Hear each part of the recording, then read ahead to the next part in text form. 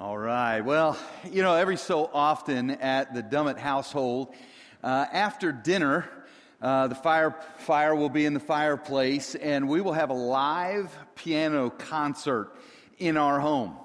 My wife went to school at Wheaton College, went to the conservatory, and studied piano. And so she can play everything from Chopin to show tunes, all right? She can play everything from Disney songs to worship songs, and that is because she learned principles about music and about the piano, and then she practiced, like hours and hours and hours she would practice. And so what's really cool is watching her sit down at the piano and she can play anything. Like, there is a freedom when she sits down at the piano that is just astounding to me. Like, if it's complicated, she does. If it's lyrical, she plays it. I mean, she just has a freedom at the piano. Now, I took some piano lessons in my day, one or two, and I mean literally one or two. And I sit down at the piano, and here's what's the same. What's the same is I have the same 10 fingers. What's the same is I have the same 88 keys. I am absolutely as free as she is with my 10 fingers and the same 88 keys. I can touch any of those keys at any moment. And yet, when I do my concert for the family, we hear Twinkle, Twinkle, Little Star or Hot Cross Buns, because I, in a sense, do not have the same freedom that she does. There is a difference in the kind of freedom that comes after taking principles that are true and practicing them over a long period of time. Am I right? And that is true in the course of music. That is true with golf. That is true in so many different areas of life. And it's true with our money as well. And so we have been in a series called More Than Money, and we have, over the course of the last couple of weeks, really looked at our heart towards money. The heart of the matter when it comes to this series is that it's a matter of the heart. Like Jesus said, where your money goes, your heart goes. They are inextricably linked together, your heart and your money. And so for the first 2 weeks, we talked about what is your heart posture toward money. You remember I talked about waffle fries a couple weeks ago, and that God owns it all, and we should be holding it open-handedly. And then Megan came last week and talked about we need to only have one master. It can't be, God is going to be our master, and she talked about our heart towards money. And this week, what we want to do is begin to move to more practical principles when it comes to money. So there's a danger in that, because now, instead of just talking about your heart towards money, we're going to begin to hear God begin to say, hey, here's what I want you to do with your money. And there's going to be a sense where we've maybe been holding our money like this, and now we're going to go, hold on there, pal. Right? So I just want you to remember what we are going to talk to you about today, what hopefully God is going to talk to you about today, is not because we want to limit, not because God wants to limit your freedom. In fact, I would say it's the exact opposite. I believe that God wants to give you practical principles surrounding your money so that as you put them into practice over time, you will actually get more financial freedom. Does that make sense? So you know where we're coming from on this. And I say we because I asked my man, Miguel. Come on up, Miguel. Everybody give Miguel a big hand. Miguel is here. Oh, fist bump. Yeah, that's a COVID bump right there. Miguel is here, and I asked Miguel to help me out with this because if there's anybody that's in this day in and day out practical stuff, he has a real heart for where the rubber meets the road when it comes to our finances, and some of that's because of your family, right? That's right. I got 5 kids, so the struggle is real. It is real. Go ahead. Yeah. So when Dave reached out and said, "Hey, you want to do this again?" I'm like, "Are you sure? Are you sure you want me?" because I have 5 kids. That's 5 like emergency plans. It's like I'm trying to figure out how do I pay for shoes next semester because they're going to grow out of the shoes they have now in 2 months. So it's just like the struggle is so real. So some of you might be here and you're like, man, you're doing great managing your finances, and this is going to be one big reminder, okay, for you. And I love that and an encouragement to you. Some of you might be in the middle of a financial crisis that you didn't necessarily choose, and life is just hard. You might be in a situation where you're in debt and you're perfectly fine living in your debt. Or you might be in a financial situation where you know you are in bondage, whether it's debt or something else, in your finances, and you're just hoping that it's just going to get better. But when it comes to finances, let me just say that it's not about hoping things getting better. It's about the decisions you and I are making every single day that determine our direction and ultimately our destination. But here's the thing when it comes to money. We often make money an emotional experience. Like you look at a spreadsheet and you get stressed. You know, you see dollars and numbers and you get stressed, right? And it's just an emotional thing because and here's the reality. When emotion is high, judgment is low. And so we charge it, right? And we get lost in all of these things. But when it comes to money, just hear me out. Money's not a mystery. It's just math. All right? Money's not a mystery. It's just math. And a lot of what you're going to hear today, let me just say, just to admit to you, a lot of what I've learned from money and about money came through trial, not through triumph, okay? So I'm coming from that perspective as well. And the Bible has a lot to say about how to manage your money. The Bible is littered throughout Scripture, all throughout Scripture, about how to manage your money. And so many of the verses you're going to hear today are from the book of Proverbs. Proverbs was written by the richest man who ever lived, a guy by the name of Solomon. If you put his fortune in modern dollars today, he would be a trillionaire. That is a 1 with 12 zeros, okay? It's a big number. And Proverbs are wisdom statements and habits and how to live your life. Wisdom is all about doing. Okay? It's not about what you know, it's about what you show. Wisdom is not about your IQ, it's what you choose to do. It's about applying and living out the things that you know to do. And so today, as we discuss the things that the Bible has to say about managing your money, if you choose to do it, it will be powerful in your life. So let's begin by just talking about a word that many of you have heard before. It's a dreadful word called budget. Budget. Yes, budget. Some of you are like, oh, don't say that. You cringe when you hear the word budget, right? And many of us, we don't like that disgusting word, right? We don't like it because we think a budget restricts us from enjoying our life. But that's the wrong view of budget.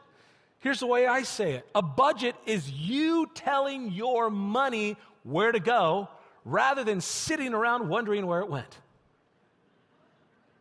That's what a budget is, okay? It's you telling your money rather than sitting around wondering where it went.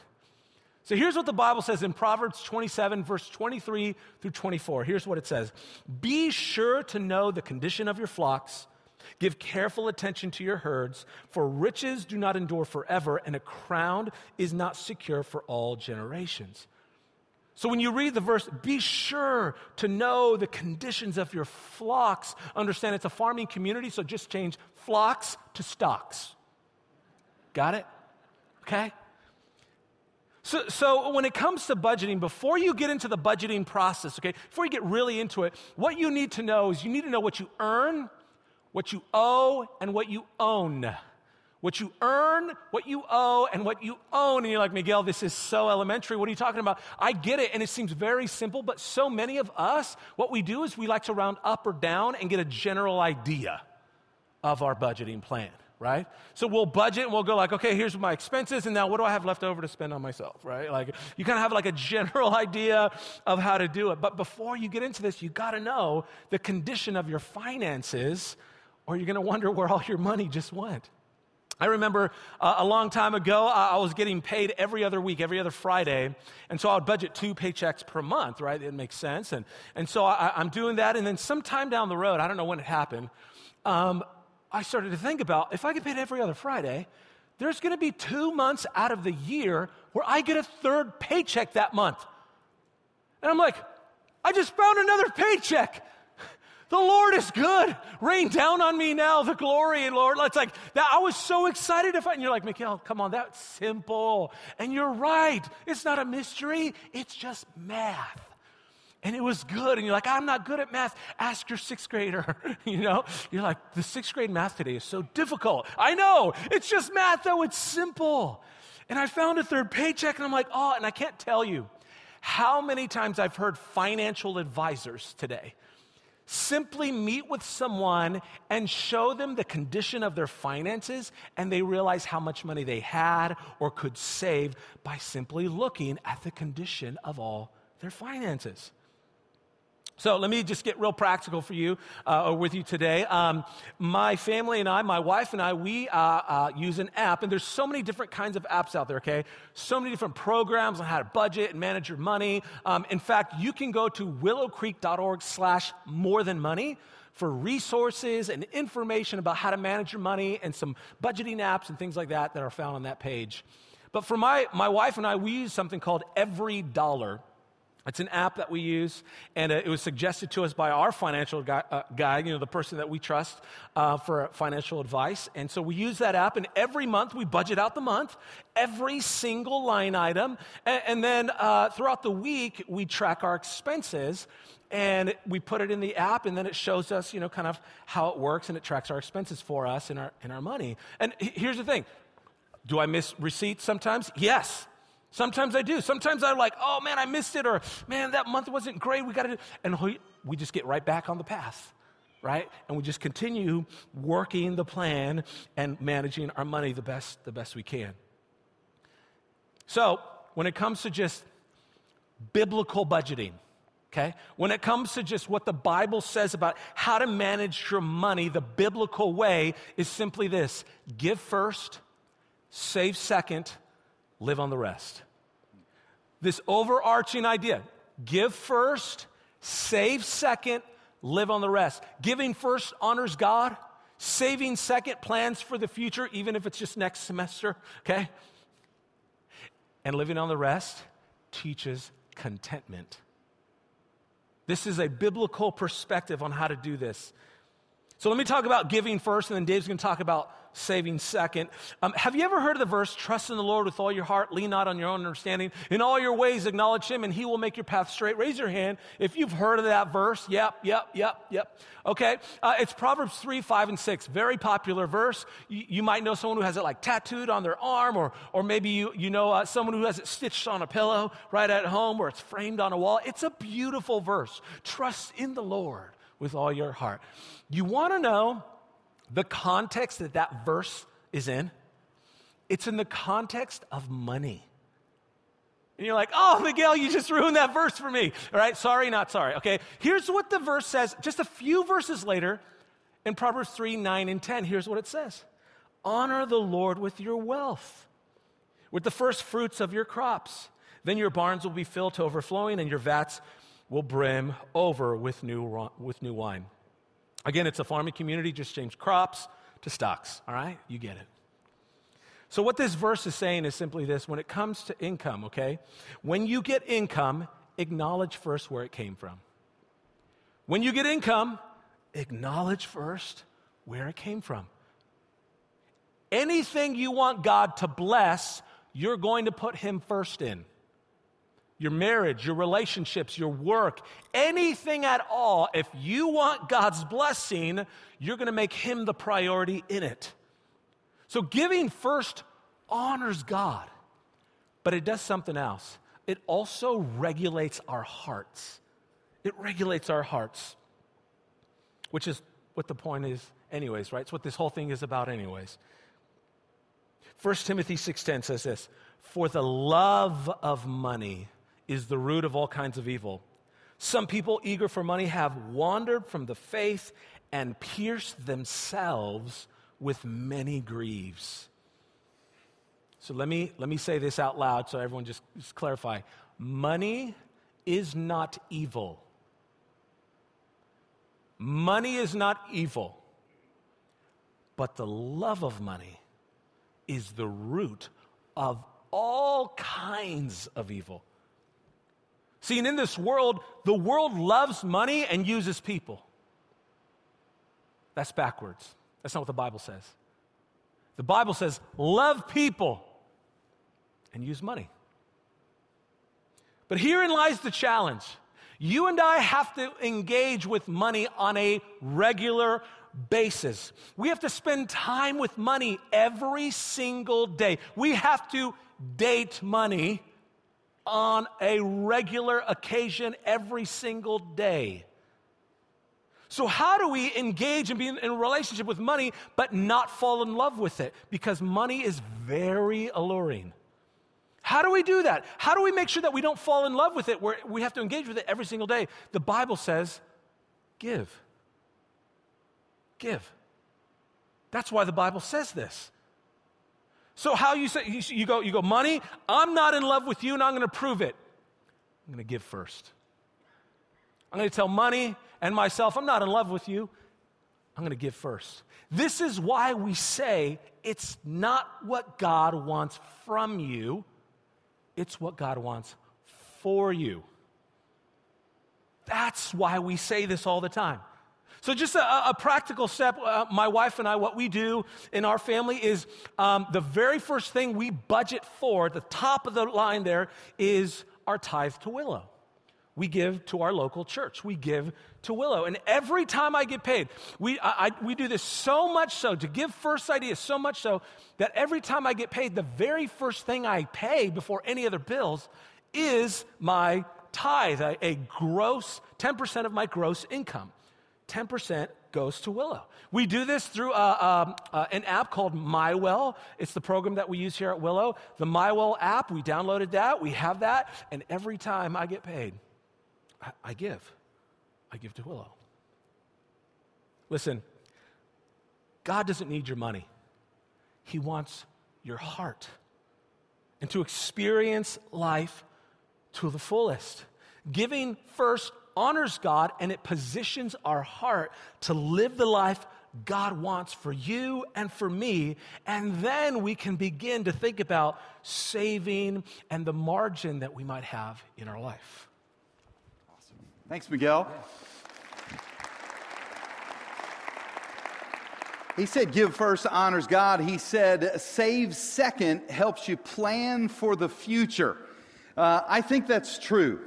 Saving helps you plan for the future, and in particular, recognizing the power of a thing called compounding interest. If you have not run some numbers on compounding interest, you should. I have heard this from the very beginning. My father gave me some very wise advice when I was a young man. He said, listen, son, you need to understand this. Those that understand the power of compounding interest earn it. And those who don't understand the power of compounding interest spend it or pay it, right? And so the course of this little bit of margin that we have that we work for in our month, our goal is to get from one side of the compounding interest equation, which would be debt, to the other side of compounding interest, which would be savings. If you need help getting out of debt, I just want to put my 2 cents in for a commercial for one of these classes, the Money and Me class or Financial Peace or something like that, to help you move out of the debt side of compounding interest into the saving side of compounding interest. It helps you plan for your future. Now, what I want to do for just a few minutes is I want to show you how practical the Bible is. One of three things can happen during my little section. One is you're going to hear something and go, wow, that's new information. And if you do, that's great. That's awesome. Second thing that could happen is you hear something, you go, oh, I know that, but the Holy Spirit could use it in a way to say, yeah, but I want to draw your attention to something that you already know and maybe help you move forward in that.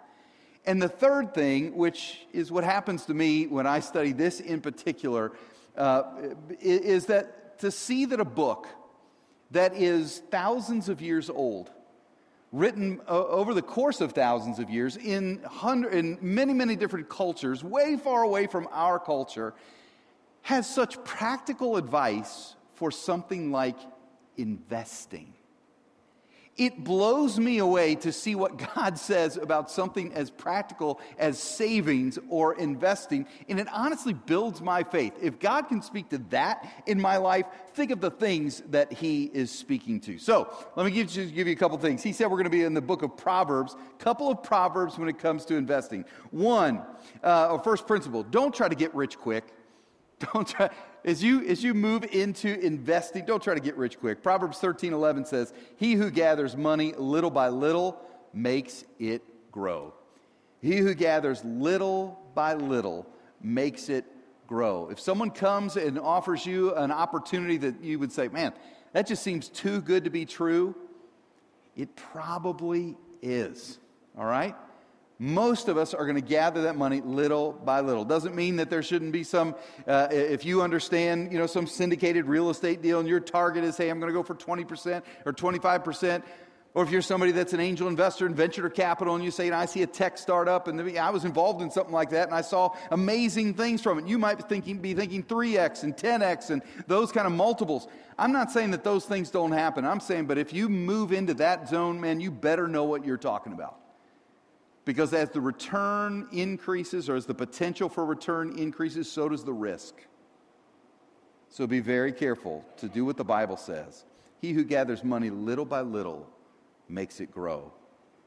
Second principle, don't put all your eggs in one basket. Ecclesiastes, Solomon, same author, writes this in Ecclesiastes 11:2. He says, "Give portions to 7, yes, to 8, for you do not know what disaster may come on the land." Do you know what that speaks to? The principle of diversification. And it blows me away that the Old Testament of the Bible is speaking to a financial principle called diversification. This idea that I want to spread out my investments so that I can take advantage of the market in many, many different areas. If you go to a mutual fund advisor, what they're going to tell you to do is, hey, you need to be in some stocks and you need to be in some bonds. You need to be in some large cap and some small cap. You need to be in international and commodities. You need to spread all of that out. A mutual fund.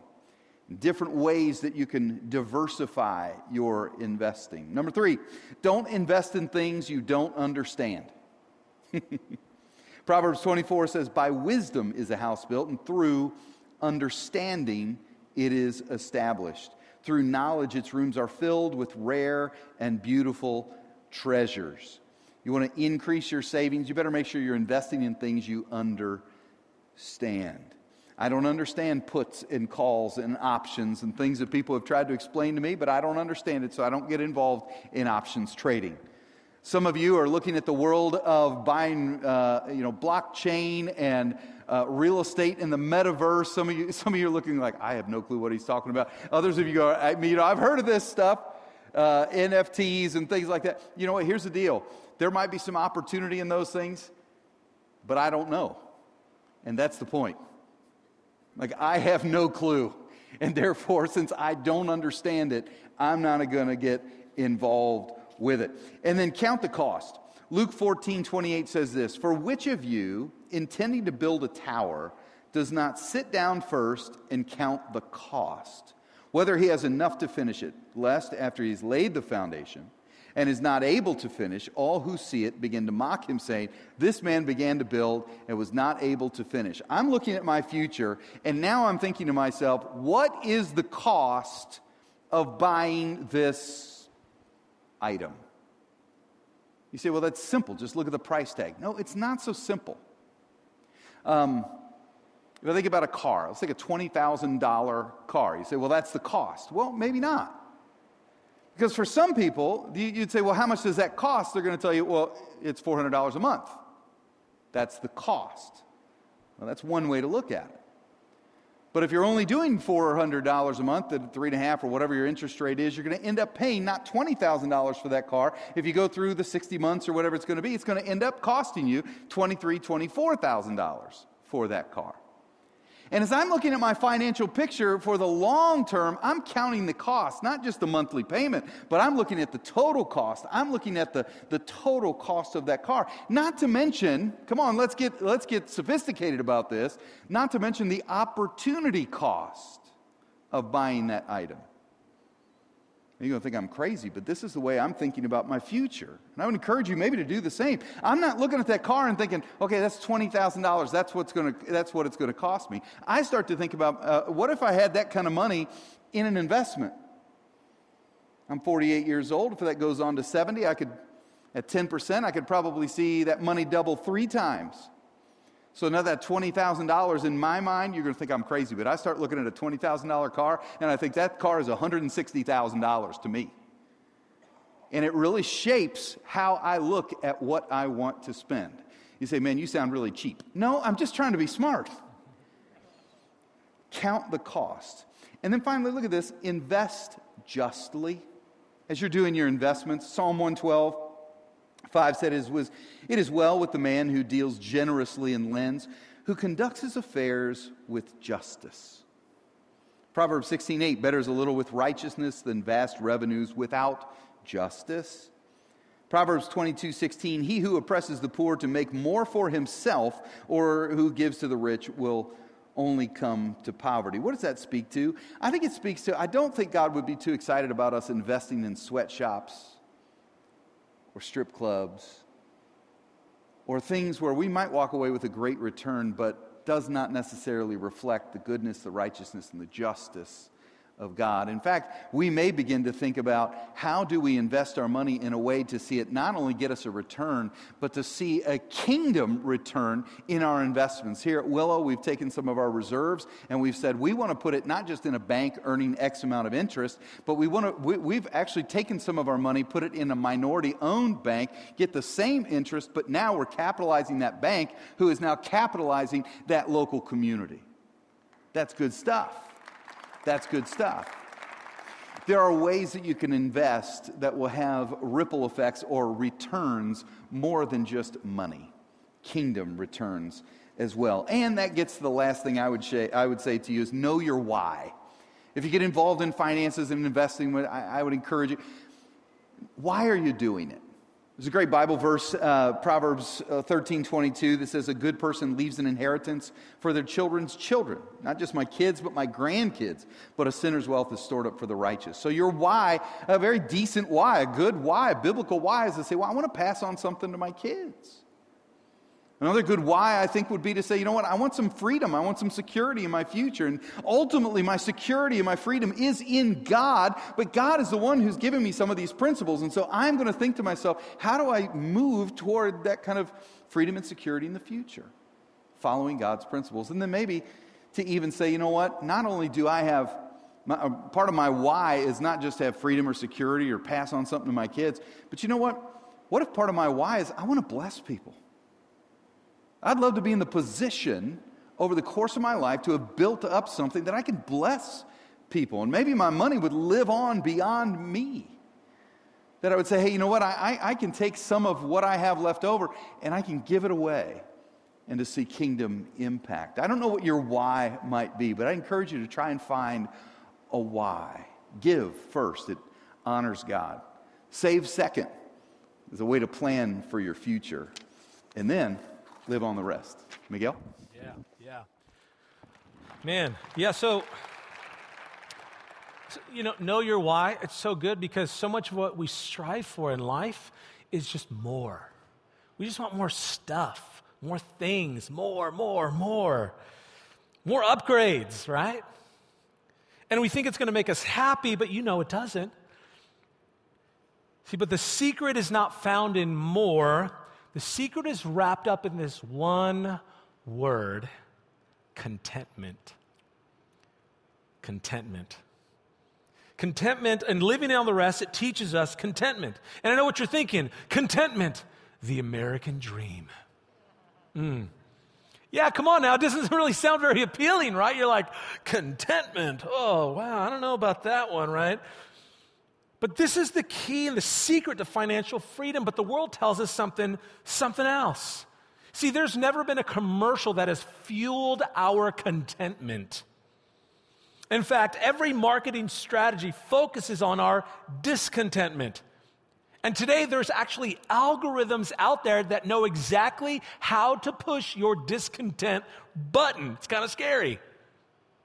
And so we're there, and what marketing does, what the world screams at us, what we're watching on TV, online, all that stuff, it reminds us that your life is not what it could be.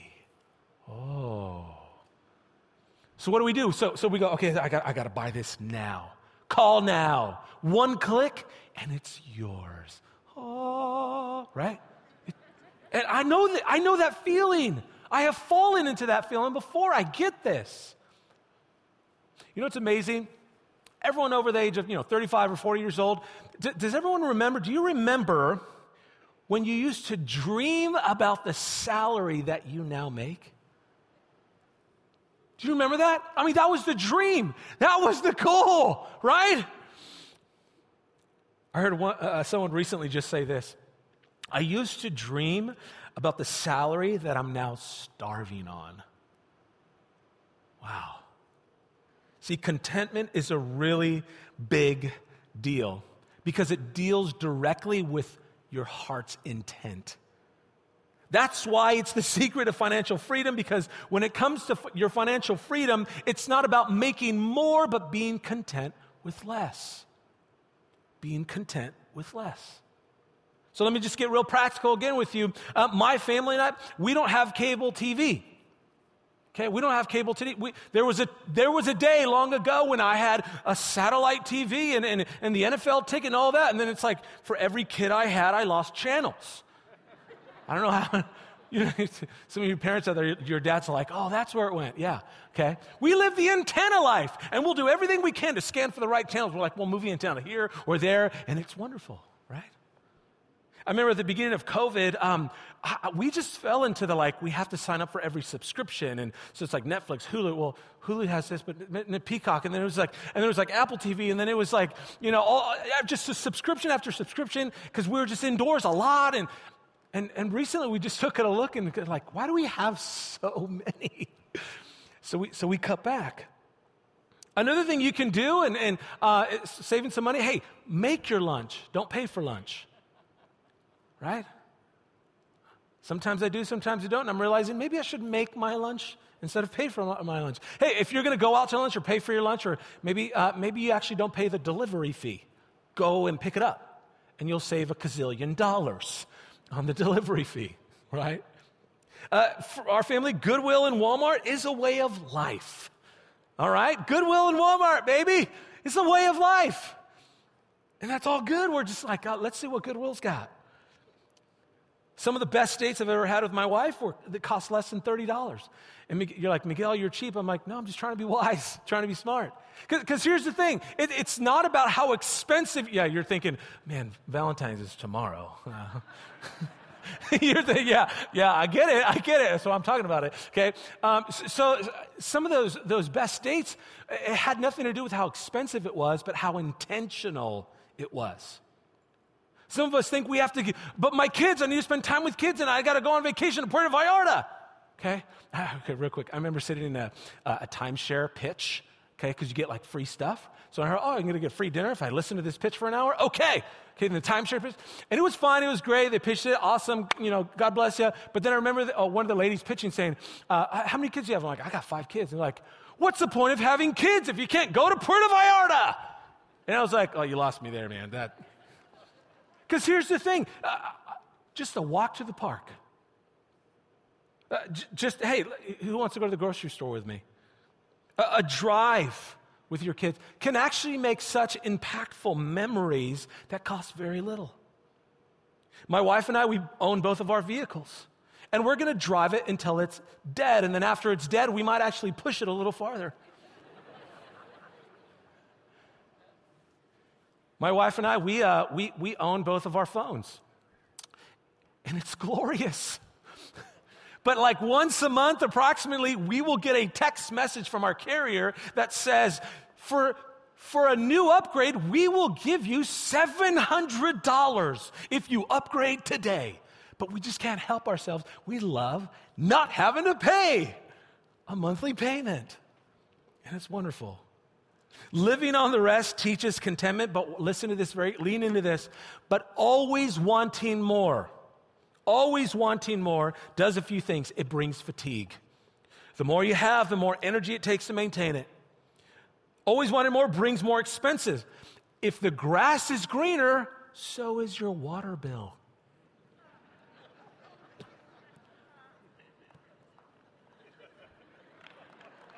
There you go. Okay. Always wanting more brings more anxiety. The more you have, the more you have to worry about. Listen, I don't have to worry about getting the barnacles off my yacht. So I don't have a yacht. Always wanting more brings about relational conflict. The number one cause for divorce in America is arguments over money. So it's gone from death do us part to until debt do us part. So here's what I'm saying. God promises to provide for our needs, not our greeds. Please know the difference. God promises to provide for our needs, not our greeds. And living on the rest teaches contentment, and the secret to avoiding discontentment is gratitude. Living on the rest teaches contentment and enables us to be grateful. It positions us to be grateful for what we have. A long time ago, I was figuring out how to live on the rest and really be grateful for what God has given me. And one of the things I had in my life at that time was a Gillette shaver. And so I said, you know what? I'm going to say thank you to S.C. Johnson and Family. Provided this. At the time they owned it, Gillette Products. So I wrote a letter, to R.C. Johnson Family. Thank you for your product. It makes my face smooth and it smells good. Period. The end. Right? It was really simple. Well, like about a month later, I got this letter in the mail addressed to Mr. De La Mora. It's pretty fancy. So I open it up, and in the letter it says, "Thank you for your letter. We shared it with our entire staff." And then it says, "Please enjoy the enclosed $50 gift certificate for any future Gillette products." $50? So you know what I did next? I wrote BMW. I'm just kidding. Here's the thing. Gratitude begins where my entitlement ends. Everything belongs to God. This is what we're talking about. Everything belongs to God. The way I say it is what you think you own is really just on loan. We came in with nothing, we're going to leave with nothing. What you think you own is really just on loan. But Miguel, that was my idea. Who gave you your brain? Even our very breath is borrowed. God owns it all. Living on the rest teaches contentment. Contentment is the secret to financial freedom, and being grateful is the practical step in how to get there. Why? Because gratitude turns whatever we have into enough. It turns whatever we have into enough. 1 Timothy 6, 3-6. Listen to this. If anyone teaches otherwise and does not agree to the sound instruction of our Lord Jesus Christ and to godly teaching, they are conceited and understand nothing. They have an unhealthy interest in controversies and quarrels about words that result in envy, strife, malicious talk, evil suspicions, and constant friction between people of corrupt mind who have been robbed of the truth and who think that godliness is a means to financial gain. Listen to this last line. But godliness with contentment is great gain. Everyone look this way. You can do this. We can do this. Your financial situation is not your identity. It is not who you are. It's just where you are. And no matter where you are in your financial situation, you can do it. We can always get back on the path. This week was rough. Last month was rough. I didn't account for this. Just get back on the path. You can do this. But Miguel, you don't understand my financial situation. It is so hard and difficult. It's impossible. Listen, let me tell you a true story. This is a true story. There was a mother who raised 5 kids on her own. The dad wasn't around because he got caught selling drugs and went to prison when the kids were really little. Christmas was Toys for Tots. The only stable income this mother had was a monthly welfare check of $950. Rent was $825. Gas and lights was anywhere between $50 and $75. You're doing the math, you're already figuring this out. And then you still had to pay for gas and groceries, right? This mother and this family went through such difficult situations. This mother actually had to strategically plan where she would go when she ran errands.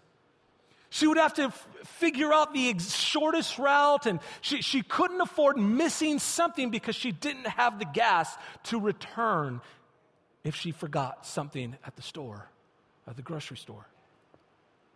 When gas was on E, what this family did was this mother would turn to her kids and say, all right, start praying.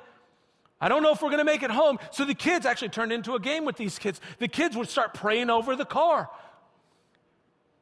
And as fun as it was for the kids, the mother was really believing for a miracle to just get home. Even buying the most simplest of groceries for this mother and this family, like some milk, was difficult. In fact, often this mother would use powdered milk as milk for the family. Or sometimes she would add it to the regular milk to extend the life of the 2% milk that she was able to get. There were even times that she found that someone had a goat, dairy farm, and gave her some goat's milk. And to say that, listen, that this home life experience, to say that it was financially difficult would be an understatement. But this mom continued to trust in the Lord, to give first, save second, live on the rest. And at the time, financial freedom didn't seem just hard. It seemed impossible. And anyone that would talk about financial freedom was offensive to this mom. But you don't know what I'm going through. You don't know how difficult it is. I'm trying to survive today. But she budgeted. She kept her eyes on every penny. She saved what she could and found such creative ways to live on the rest. She realized that God owns it all. This is His. I'm just trying to be a steward and a manager of it all. And so she honored God and managed the few dollars that she had. And today she has financial freedom and margin, and all 5 kids are alive and well. In fact, her son is standing before you, speaking with you today.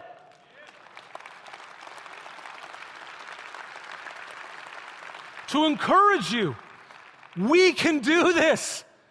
We can do this. Give first, save second, live on the rest. You can get out of debt. I can get out of debt. We can get on the path, the wisdom path that God wants for our life. This is the biblical path, to give first, save second, and live on the rest. And it might take 10 steps to get there or 10,000 steps to get there.